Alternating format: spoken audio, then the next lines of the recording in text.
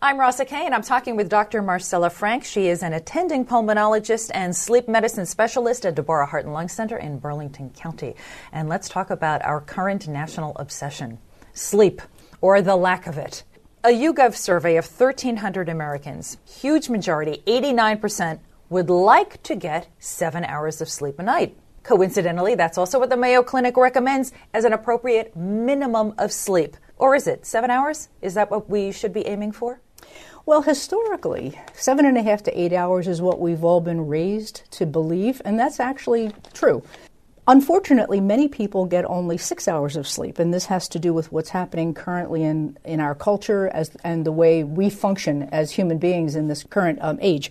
7 hours is a reasonable goal since most people get only 6, but truly human adults need 7.5 to 8 hours of sleep. How does that shut-eye requirement vary across our lifespans? So the number of hours of sleep vary tremendously. Children, very young children, need 14 to 15 hours of sleep per day.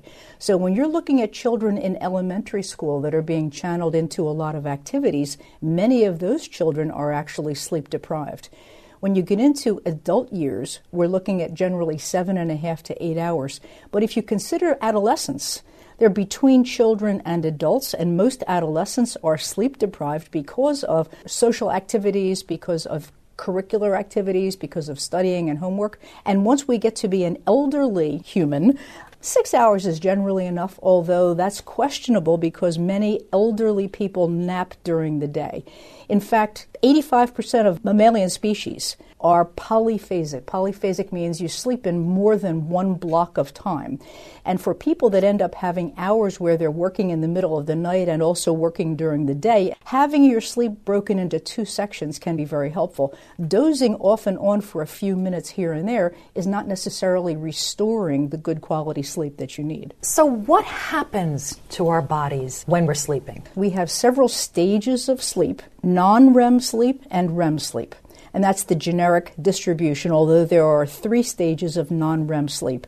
And interestingly, there are different physiologic changes that happen during each of those stages.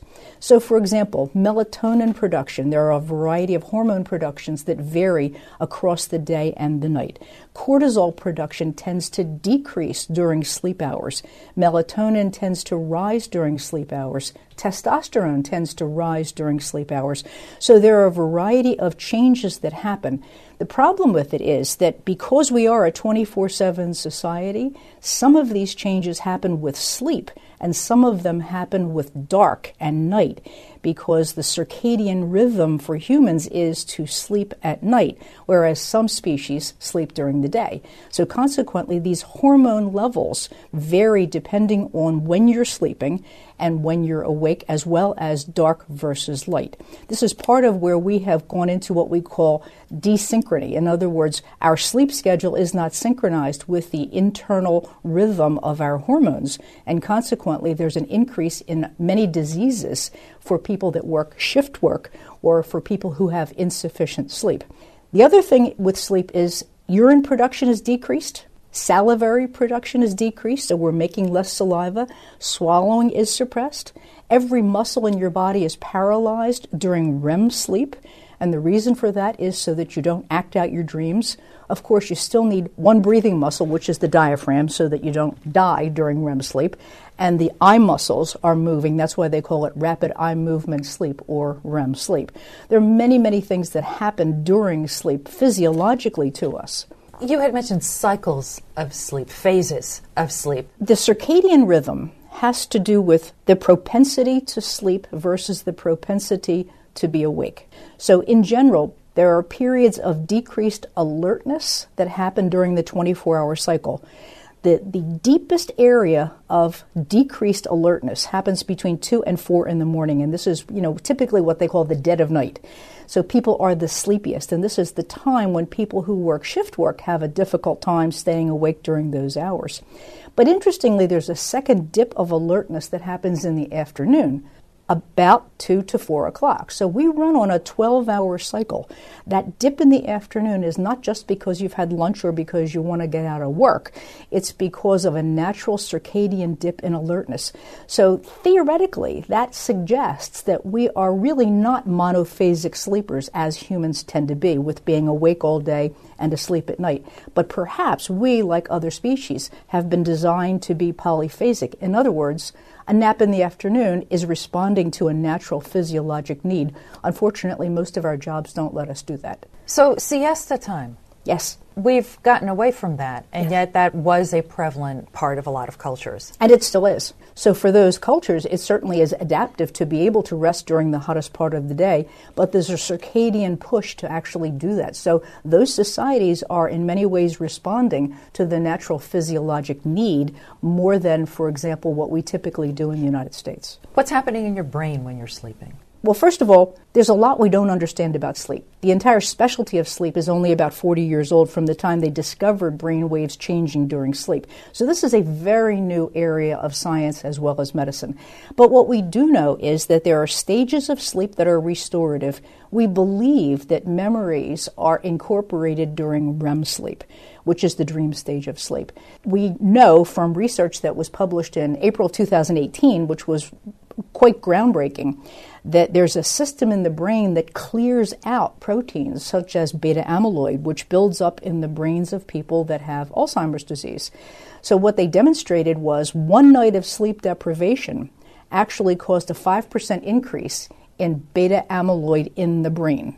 That was just 1 night of losing sleep. It was a 31 hours of sleep deprivation. They also discovered a system in the brain called the glymphatics, which is kind of like the lymphatic system in the body, but it's called the glymphatics. And what it does is it clears beta amyloid out during sleep. So essentially, the brain is healed and refreshed during sleep. If you're not getting enough sleep, you're clearly not letting your brain heal the way it should. And part of that is an increased risk of Alzheimer's, we believe. This is really very early research. All right, we're going to get into some of these risks, but let's talk about the immediate biological response then to lack of sleep. Toddler misses sleep, toddler acts out. The sleep deficits across different ages will manifest differently. So you're right. With children, they tend to get hyperactive, they tend to get irritable, and consequently, sometimes it's hard to recognize that a child is actually tired because they are so hyperactive, they appear to be very awake. On the other hand, when you get to be an adolescent and an adult, the manifestation is more sleepiness that people have. The sleepiness tends to be at quiet times, sitting, reading, watching television, having a boring conversation, perhaps driving. And the driving, of course, is very important. We know that there are many accidents that happen in adolescence because of sleep deprivation and being tired. So the tiredness is a manifestation for adolescents and adults that something is wrong. It could be a physical problem or it could be lack of sleep.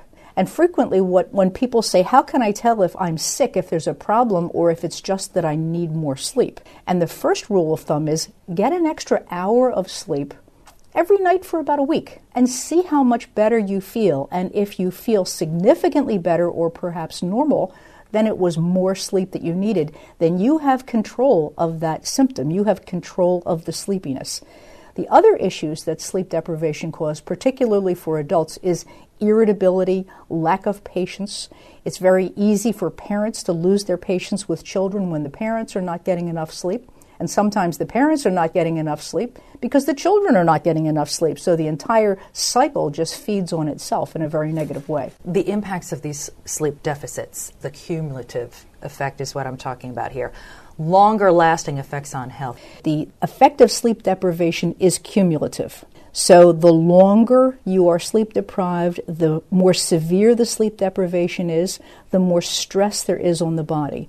So the way the body responds to sleep deprivation is like any other stress. The blood pressure increases, the heart rate increases, cortisol levels increase. Cortisol is a stress hormone that's produced by the adrenal gland when you're under any kind of stress. And people don't realize that sleep deprivation is a stress that increases cortisol levels. So the effect of higher cortisol levels is increasing weight and increasing blood sugar. So that means there's an increased risk of obesity and diabetes in people that are sleep deprived. So when you look at the long-term consequences, the health consequences are frequently related not only to the sleep deprivation per se, but to the consequences of the sleep deprivation, which is chronically elevated cortisol levels and progressive obesity. Bad sleep, sleep apnea, compromised sleep quality, sleep deprivation certainly worsens any of the physiologic functions, and that includes an increased risk of blood pressure that's harder to control, coronary artery disease leading to heart attacks, blockages in the blood vessels that lead to strokes. Everyone is familiar with high cholesterol levels and blood pressure and smoking as risk factors for heart disease, but sleep problems are a significant risk factor also. Why aren't we sleeping enough? How did something so natural become so stressful for us to achieve? If you look back historically, when we functioned as an agricultural society or a hunting society and electricity wasn't available, we slept based on light. People got up at dawn, they went to bed shortly after it got dark, whether it had to do with the cost of candles or being bored in the dark or whatever the case was. But people used to get more sleep in those years. Now, we have not evolved as an organism that much over the past 100 to 200 years. So consequently, the amount of sleep that people got in the past, we probably need somewhere around that amount on a regular basis. But we now have electricity that can keep us awake and function because we have light available and we don't have to burn candles. We have the internet, we have television, we have social networks, we have many activities that are clearly, according to most people, more important than sleep. And they don't realize how actively the body is healing to let the rest of your life be more functional and healthy. So because we don't have to burn candles, we burn them at both ends. What a good analogy. Yes, that's exactly what we do. Napping, even if it's not deep REM, super restful sleep, does it help? I mean, do certain neurons shut down just when you lie down, close your eyes in a dark room? It's actually more than neurons shutting down, because when you take a nap, your entire body is essentially relaxed. Your brain is relaxed. We know that when people nap, generally 20 to 30 minutes, there's an improvement in their level of alertness. We recommend that naps be no longer than 30 minutes because there tends to be a grogginess that happens after that, essentially what we call sleep inertia, where the body just has a hard time to get going. Now, that typically resolves after 30 to 40 minutes, but if you needed to take a nap and immediately become very sharp, it would be preferable to have a nap that's no more than 30 minutes rather than napping, say, for 40 minutes or 60 minutes.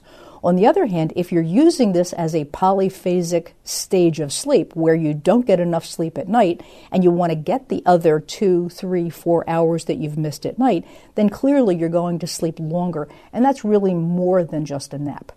There is research that was done on NASA astronauts and also on military pilots that if they napped for 40 minutes, their performance was increased by 35% and their alertness was increased by 100%. So consequently, built-in naps can be very helpful for certain people with their jobs, but also with life. Even after a 10-minute nap, people are refreshed and restored. And we don't fully understand what's happening during that nap because you're not asleep long enough to get into, for example, dream sleep, which people think is the ultimate stage of sleep. But there clearly are restorative functions that happen with all stages of sleep. It may just be a matter of shutting down and letting your brain rest and reorganize a little bit. But even the power nap, the 15-minute nap, can be helpful. And I think we're going to see more of the acknowledgement that naps can be very beneficial for people under certain circumstances. Define nap, because to me, to close your eyes for 20 minutes, I'm not going to sleep for 20 minutes. That's just not happening. I may feel like I may have been thinking and mulling things the whole time, and yet I do feel better when I get up, even though I will swear, well, I didn't sleep. Did I still nap? I mean, was that still useful? You rested. So there is research that says just spending the time in bed and shutting down does have beneficial effects. Catching up on lost sleep. There's been a lot of discussion, and I think this is an area of debate in your field. Can you catch up for lost sleep by sleeping in on weekends? You can't bank sleep. In other words, you can't get a lot of sleep and then withdraw it when you are sleep deprived. On the other hand, you can make up sleep. The brain is very forgiving. And so when you've been sleep deprived, if you can get enough sleep 1 or 2 nights, it makes a tremendous difference in your functional ability. Whether that has long-term health benefits or not, no one knows because we don't have longitudinal studies to determine that. Historically, from a behaviorist standpoint, we've taught people that have insomnia to not try to get more sleep on the weekends because it throws off the sleep-wake cycle that they have. So there are people that are very sensitive to changes in the number of hours that they sleep and the time that they go to bed and the time they get up. On the other hand, there are people that are more liberal as far as being able to sleep at other times. I have always felt that if you're sleep deprived during the week, it makes sense to get more sleep on the weekend rather than being sleep deprived 7 days per week. And recent research, fortunately, has corroborated my opinion that says getting more sleep on the weekend is a good thing in your health if you're sleep deprived during the week. Is it ever unhealthy to sleep too much? There is research that says people that sleep too many hours have an increased risk of health problems and earlier death. I don't think we understand fully what that is. One of the theories is that maybe these people are sleeping longer because they have health issues that are causing them to sleep longer and therefore shortening their life or increasing other medical problems. There's a situation that's genetic called short sleeper and long sleeper, and basically you are programmed for the amount of sleep that you need in order to be fully rested and restored. So the short sleeper may only need 6 good quality hours of sleep. The average person, 7.5 to 8 hours. The long sleeper may actually need 9 to 10 hours. So the question is, if you're responding to the way you are genetically built and sleeping longer, is that still a bad thing? Or is it only bad if you're sleeping more than you truly need? We really don't have all those answers yet. Shutting down for shut-eye.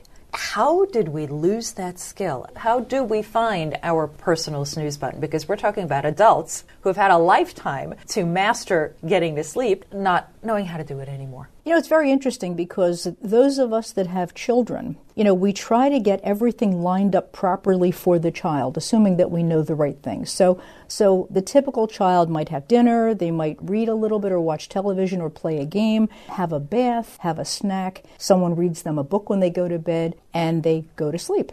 So consequently, they have a bedtime routine that tells the brain it's getting to be time to sleep. Now, the darkness helps the pineal gland to produce melatonin. So by keeping the lights dark and dim, you're allowing your body to kick into the gear that your brain needs from a chemical standpoint with the melatonin to help you to go to sleep. We as adults have limited routines that we do during bedtime. We'll be on the computer, we'll be running around doing laundry, we'll be on the phone, we'll be working up until the last minute before you go to bed. And then you expect the brain to all of a sudden just shut off and go to sleep. And it's really not that easy. The brain has to be trained to do the right thing. So the proper environment, such as cool rooms, people tend to sleep better in than a warm environment. Comfortable sleep surface, of course. A quiet environment. So we tend to sleep better in dark, quiet, and cool. That's the optimal situation. But by the same token, you have to program your brain to be ready to shut down. So for those of us that lay in bed and you're worrying about all the things that you didn't get done or all the things that you need to do the next day, the racing thoughts and the busy mind in and of itself can interfere with you falling asleep. So even in the best circumstances, if you're getting in bed at a reasonable time and setting 8 hours aside to sleep, you may end up not sleeping that entire time. So insomnia means difficulty falling asleep or difficulty staying asleep. Insomnia is not a disease. Insomnia is a symptom of something. And it may have to do with side effects from medications. It may have to do with physical stresses, mental illness, pain, acid reflux, the environment not being conducive to sleeping. So getting the brain trained to go to sleep and having a routine before bedtime can be very helpful. And of course, everyone knows that caffeine helps to increase alertness. So if you have caffeine too close to bedtime, that can also make it difficult to fall asleep. The half-life of caffeine varies from person to person. Some people, and I have people tell me this every day, they can have a cup of coffee or tea before they go to bed and have no difficulty falling asleep. And there are other people that have caffeine in the mid-afternoon and they can't fall asleep. So you have to know your body, and you have to pay attention to the way your body responds to circumstances, and that includes worry, stress, light in the environment, caffeine, alcohol. Alcohol can help people to fall asleep faster, but after you're asleep, when the alcohol levels drop, people tend to wake up. So they end up with the maintenance insomnia. In other words, they fall asleep easily, but they can't stay asleep. And so when people have difficulty staying asleep, it can be from, again, physical discomfort, snoring, breathing disturbances, sleep apnea, noise in the environment, being hungry, being too full. So if you have a large meal before you go to bed, sometimes it's difficult to sleep, and there's an increased risk of reflux if you go to bed with a full stomach. I'm Rosa Kay, and I'm talking with Dr. Marcella Frank. She is an attending pulmonologist and sleep medicine specialist at Deborah Heart and Lung Center in Burlington County. So everybody's got their personal list then of things they should do or not do within how many hours of sleep? Again, that varies. So as far as alcohol goes, women tend to metabolize alcohol slower than men. So consequently, the alcohol needs to be smaller quantities and further away from bedtime. As far as caffeine goes, you need to experiment for yourself and determine what that is. Exercise revs up your body. It increases the heart rate. It increases your body temperature. If you're exercising too close to bedtime, you're activating the sympathetic nervous system, which is saying stay awake, and you're increasing your body temperature. We tend to fall asleep as our body temperature drops. So many people recognize that when they start getting tired at night, they get cold. And that has to do with the body temperature dropping naturally. If you exercise at least 4 hours before bedtime, or you take a warm bath, that increases the body temperature, and then several hours later the body temperature drops, and it's preparing you to go to sleep. I tend to be a pragmatist rather than a behaviorist. So my feeling is whatever works, as long as it's not harmful for you or someone else, that's probably a good routine for you. Whereas behaviorists have strict rules for what you can do and what you can't do. I'll give you an example. If you have difficulty falling asleep because you can't shut your brain down, it makes sense then to not lay in a dark, quiet room trying to force your brain to shut down, because it just won't happen. So consequently, distracting yourself with something that is engaging but not interesting can be helpful. I use an example. It would be nice to have a book on your night table that you never finish, because it's so boring that you fall asleep each time you start reading it. Television is designed to hold your interest. It's really hard to ignore what's on television when you're laying in bed. So if people need to watch television so that they're not worrying and their mind isn't racing because of one or another problem, what I tell people to do is watch something that's not interesting, just so that your mind is distracted from yourself, but not so engaged that you need to see what's going to happen next. And it goes without saying, checking your social media on your cell phone is not going to be that boring, unchallenging activity. But it's so easy to just go in and say, oh, let me check my emails. Oh, let me check my Facebook.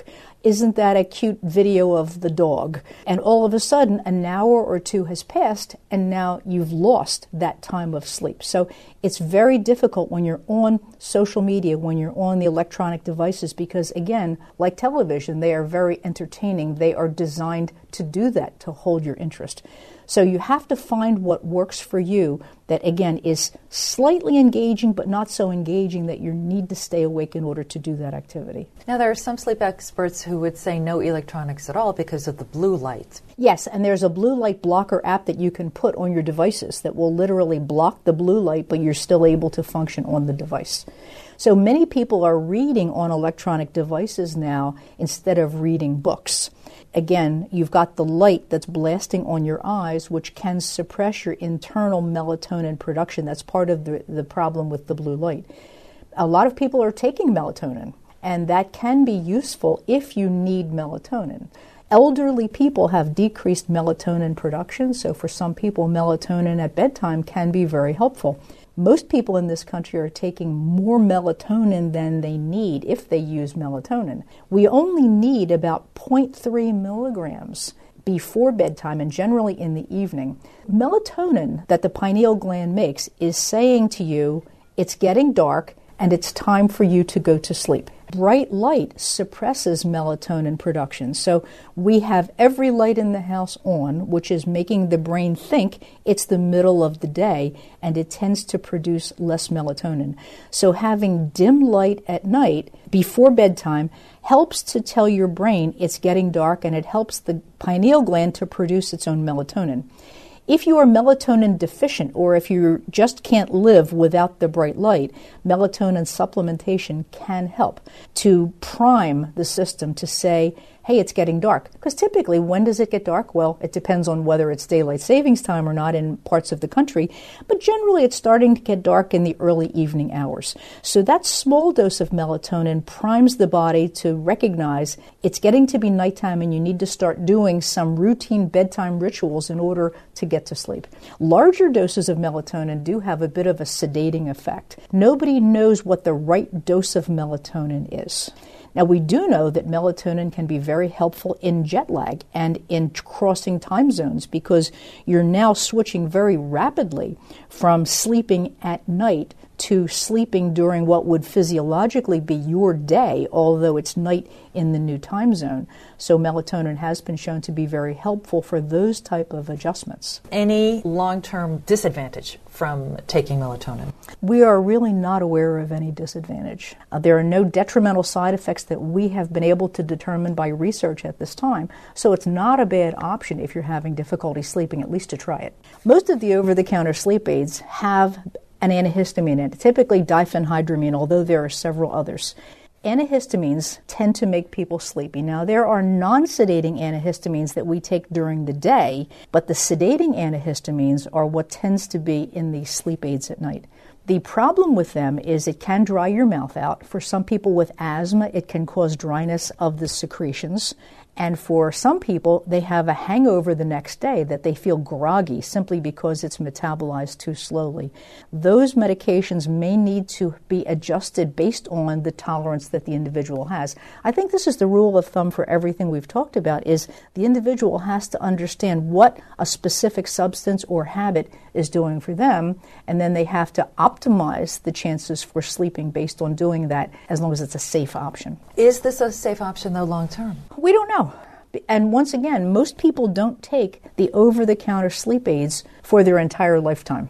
So when you look at the variability of what people do, there are not longitudinal studies that say long-term, is this an okay thing?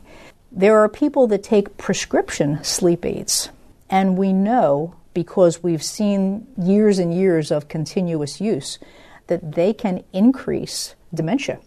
And so one of the concerns about long-term use of prescription sleep aids is that it's probably not a good idea for your brain health in the long term. The ones that are so heavily marketed. Yes.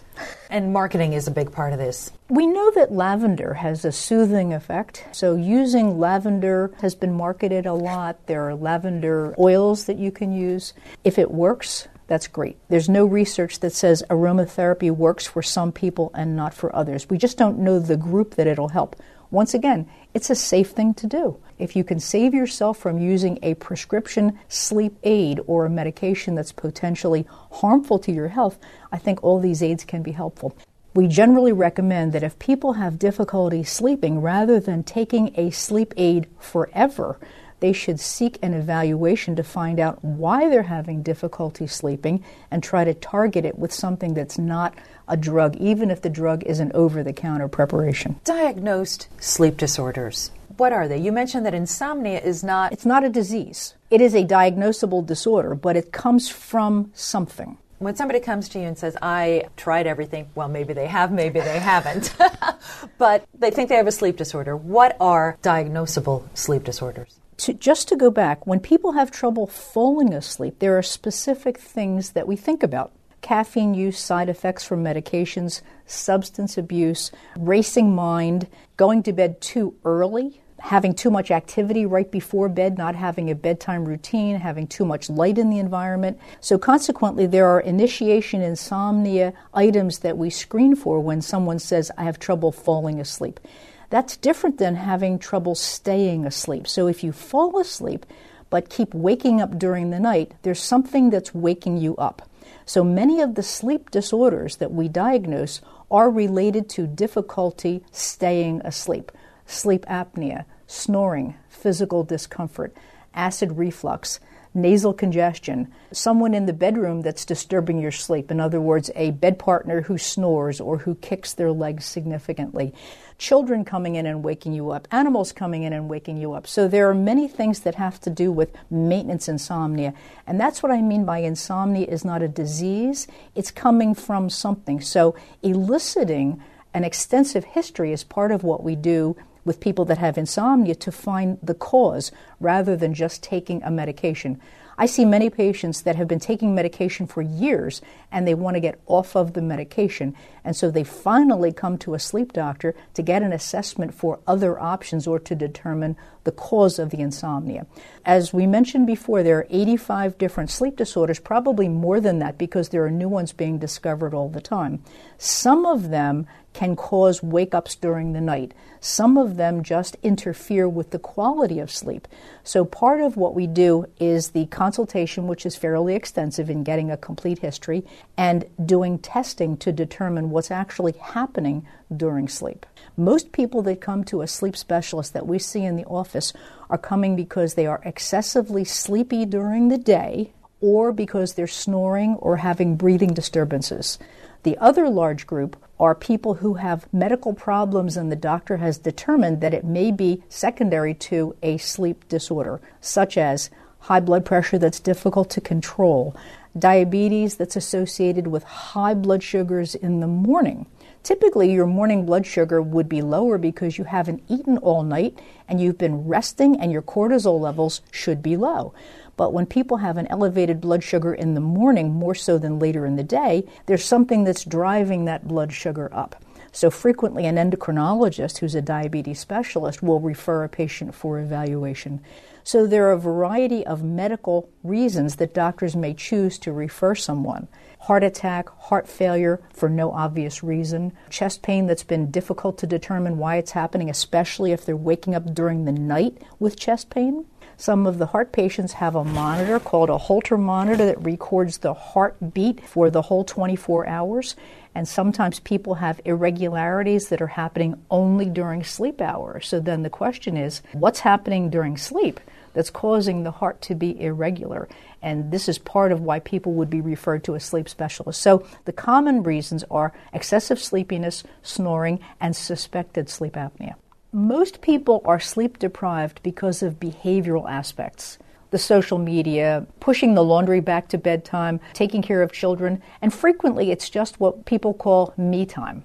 So after you've taken care of all the responsibilities of the day, you just want some time while awake to relax. And so those folks may watch television or read or go on the internet and go to bed later than they should. So they have the ability to get more sleep simply behaviorally without medication.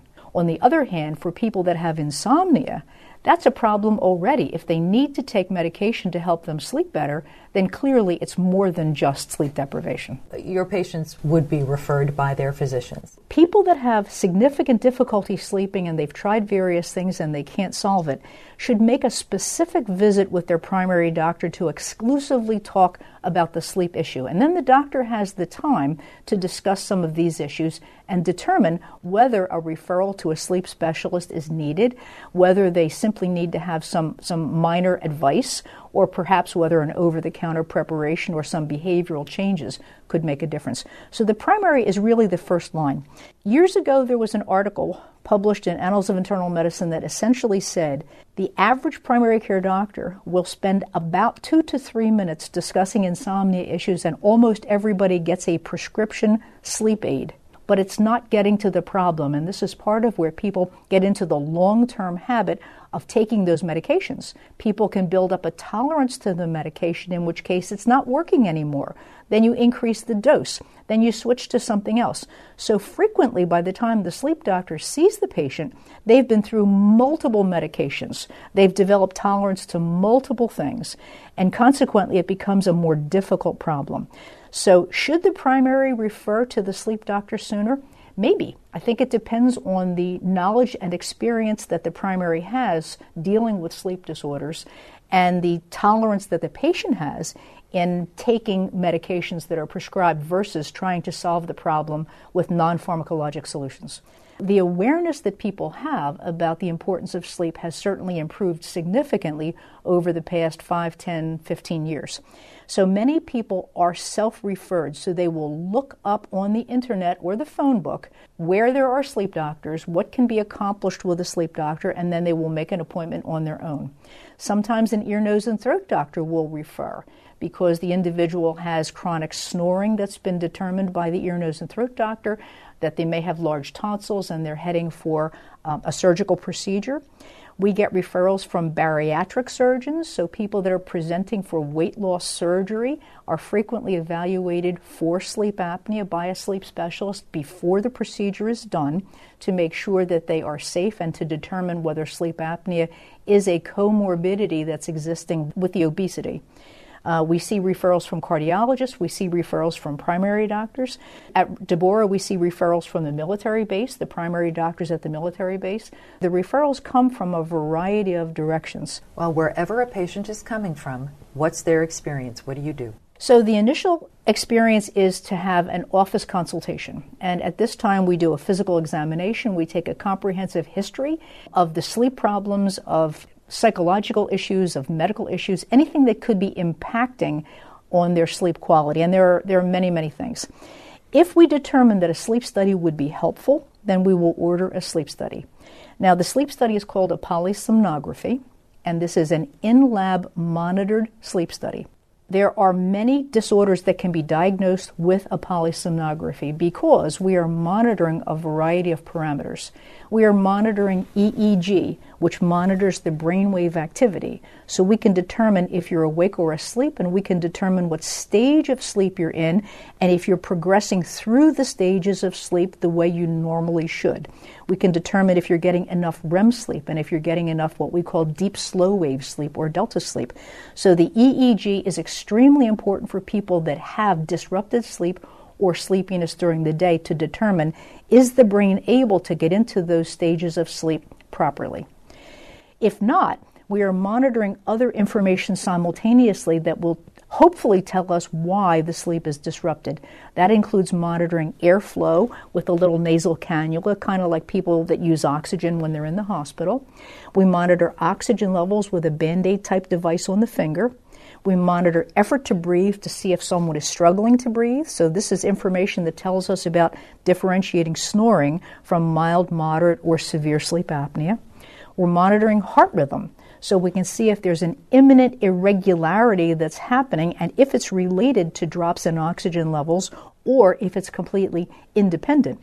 So some people that are preparing for a pacemaker, the question is there something that can be treated that will eliminate the problem with the heart rhythm, or do they need to have a pacemaker? So by doing the overnight monitoring, especially for people that have been found to have irregularities in the heart during sleep hours, this can be very helpful for the cardiologist to know whether there's a reversible issue with that or not.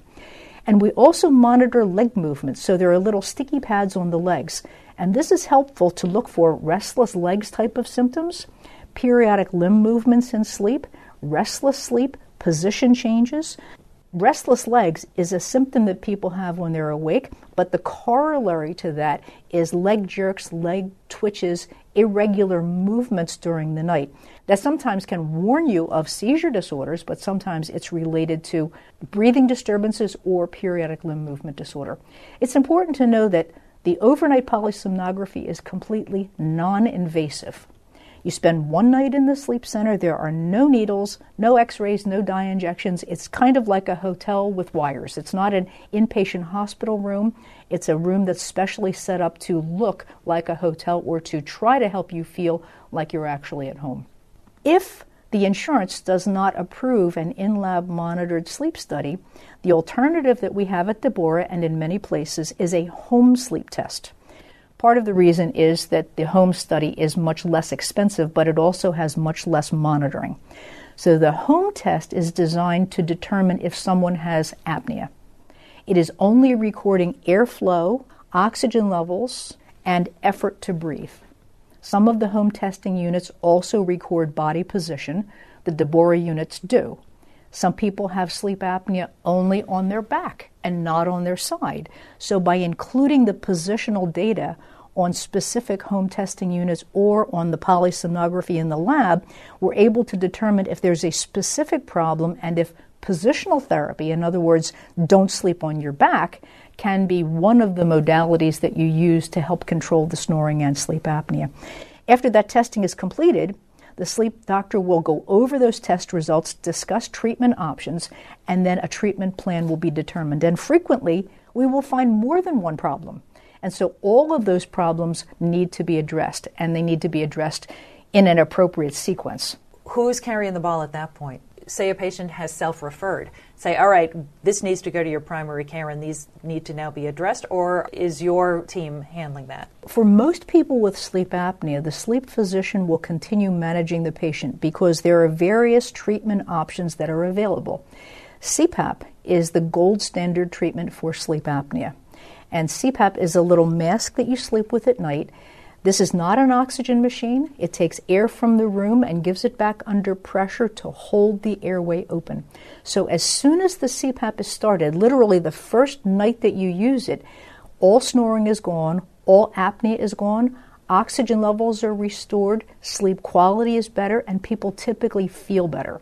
After about a week, they have restored some of the sleep deficit that they've had from not breathing properly. The problem with CPAP is it only works when you wear it. It's like my glasses. So it's not that you put it on one time and you're cured, but it is a non-invasive, completely reliable modality for treating sleep apnea. The sleep physician orders the CPAP machines and then follows the patient for the sleep apnea at appropriate intervals. That may be once a year, it may be every 6 months. It depends on the individual and how well they're doing. The other option is an oral appliance, which is made by a dentist. If people choose to do that, they would be referred to a dental practitioner that makes oral appliances for snoring and sleep apnea. Weight loss is an option, so some people will choose to pursue weight loss and then come back for a follow-up visit and sometimes a repeat test. So much of that management is done by the sleep specialist. There are some things that can be done by the primary. For example, people that have restless legs. Typically, we check certain blood work, such as iron levels and B12 levels, because deficiencies in those areas can cause restless legs, and try to replace that. The supplementation and the repeat blood work can certainly be done by the primary. Prescription medications can be very helpful for restless legs. Once we get the appropriate dose, the primary can follow that individual for the medication, or the sleep doctor can follow them. So there are certain things that can be referred back to the primary, but most primaries are not ordering CPAP machines and not following the CPAP component of the treatment. So if somebody wants to find out more about disordered sleep, whatever their sleep questions are, how do they get in touch with your team? If the insurance requires a referral, they would need to be referred by their primary doctor. For anyone that's interested in self-referring for a sleep evaluation, Deborah has a website called demanddeborah.org, and on that website you can see the various physicians on staff, and you can see the sleep specialists, and that can link you into how to make an appointment. I'm Rosa Kay, and I've been talking with Dr. Marcella Frank. She's an attending pulmonologist and sleep medicine specialist at Deborah Heart and Lung Center in the heart of central New Jersey.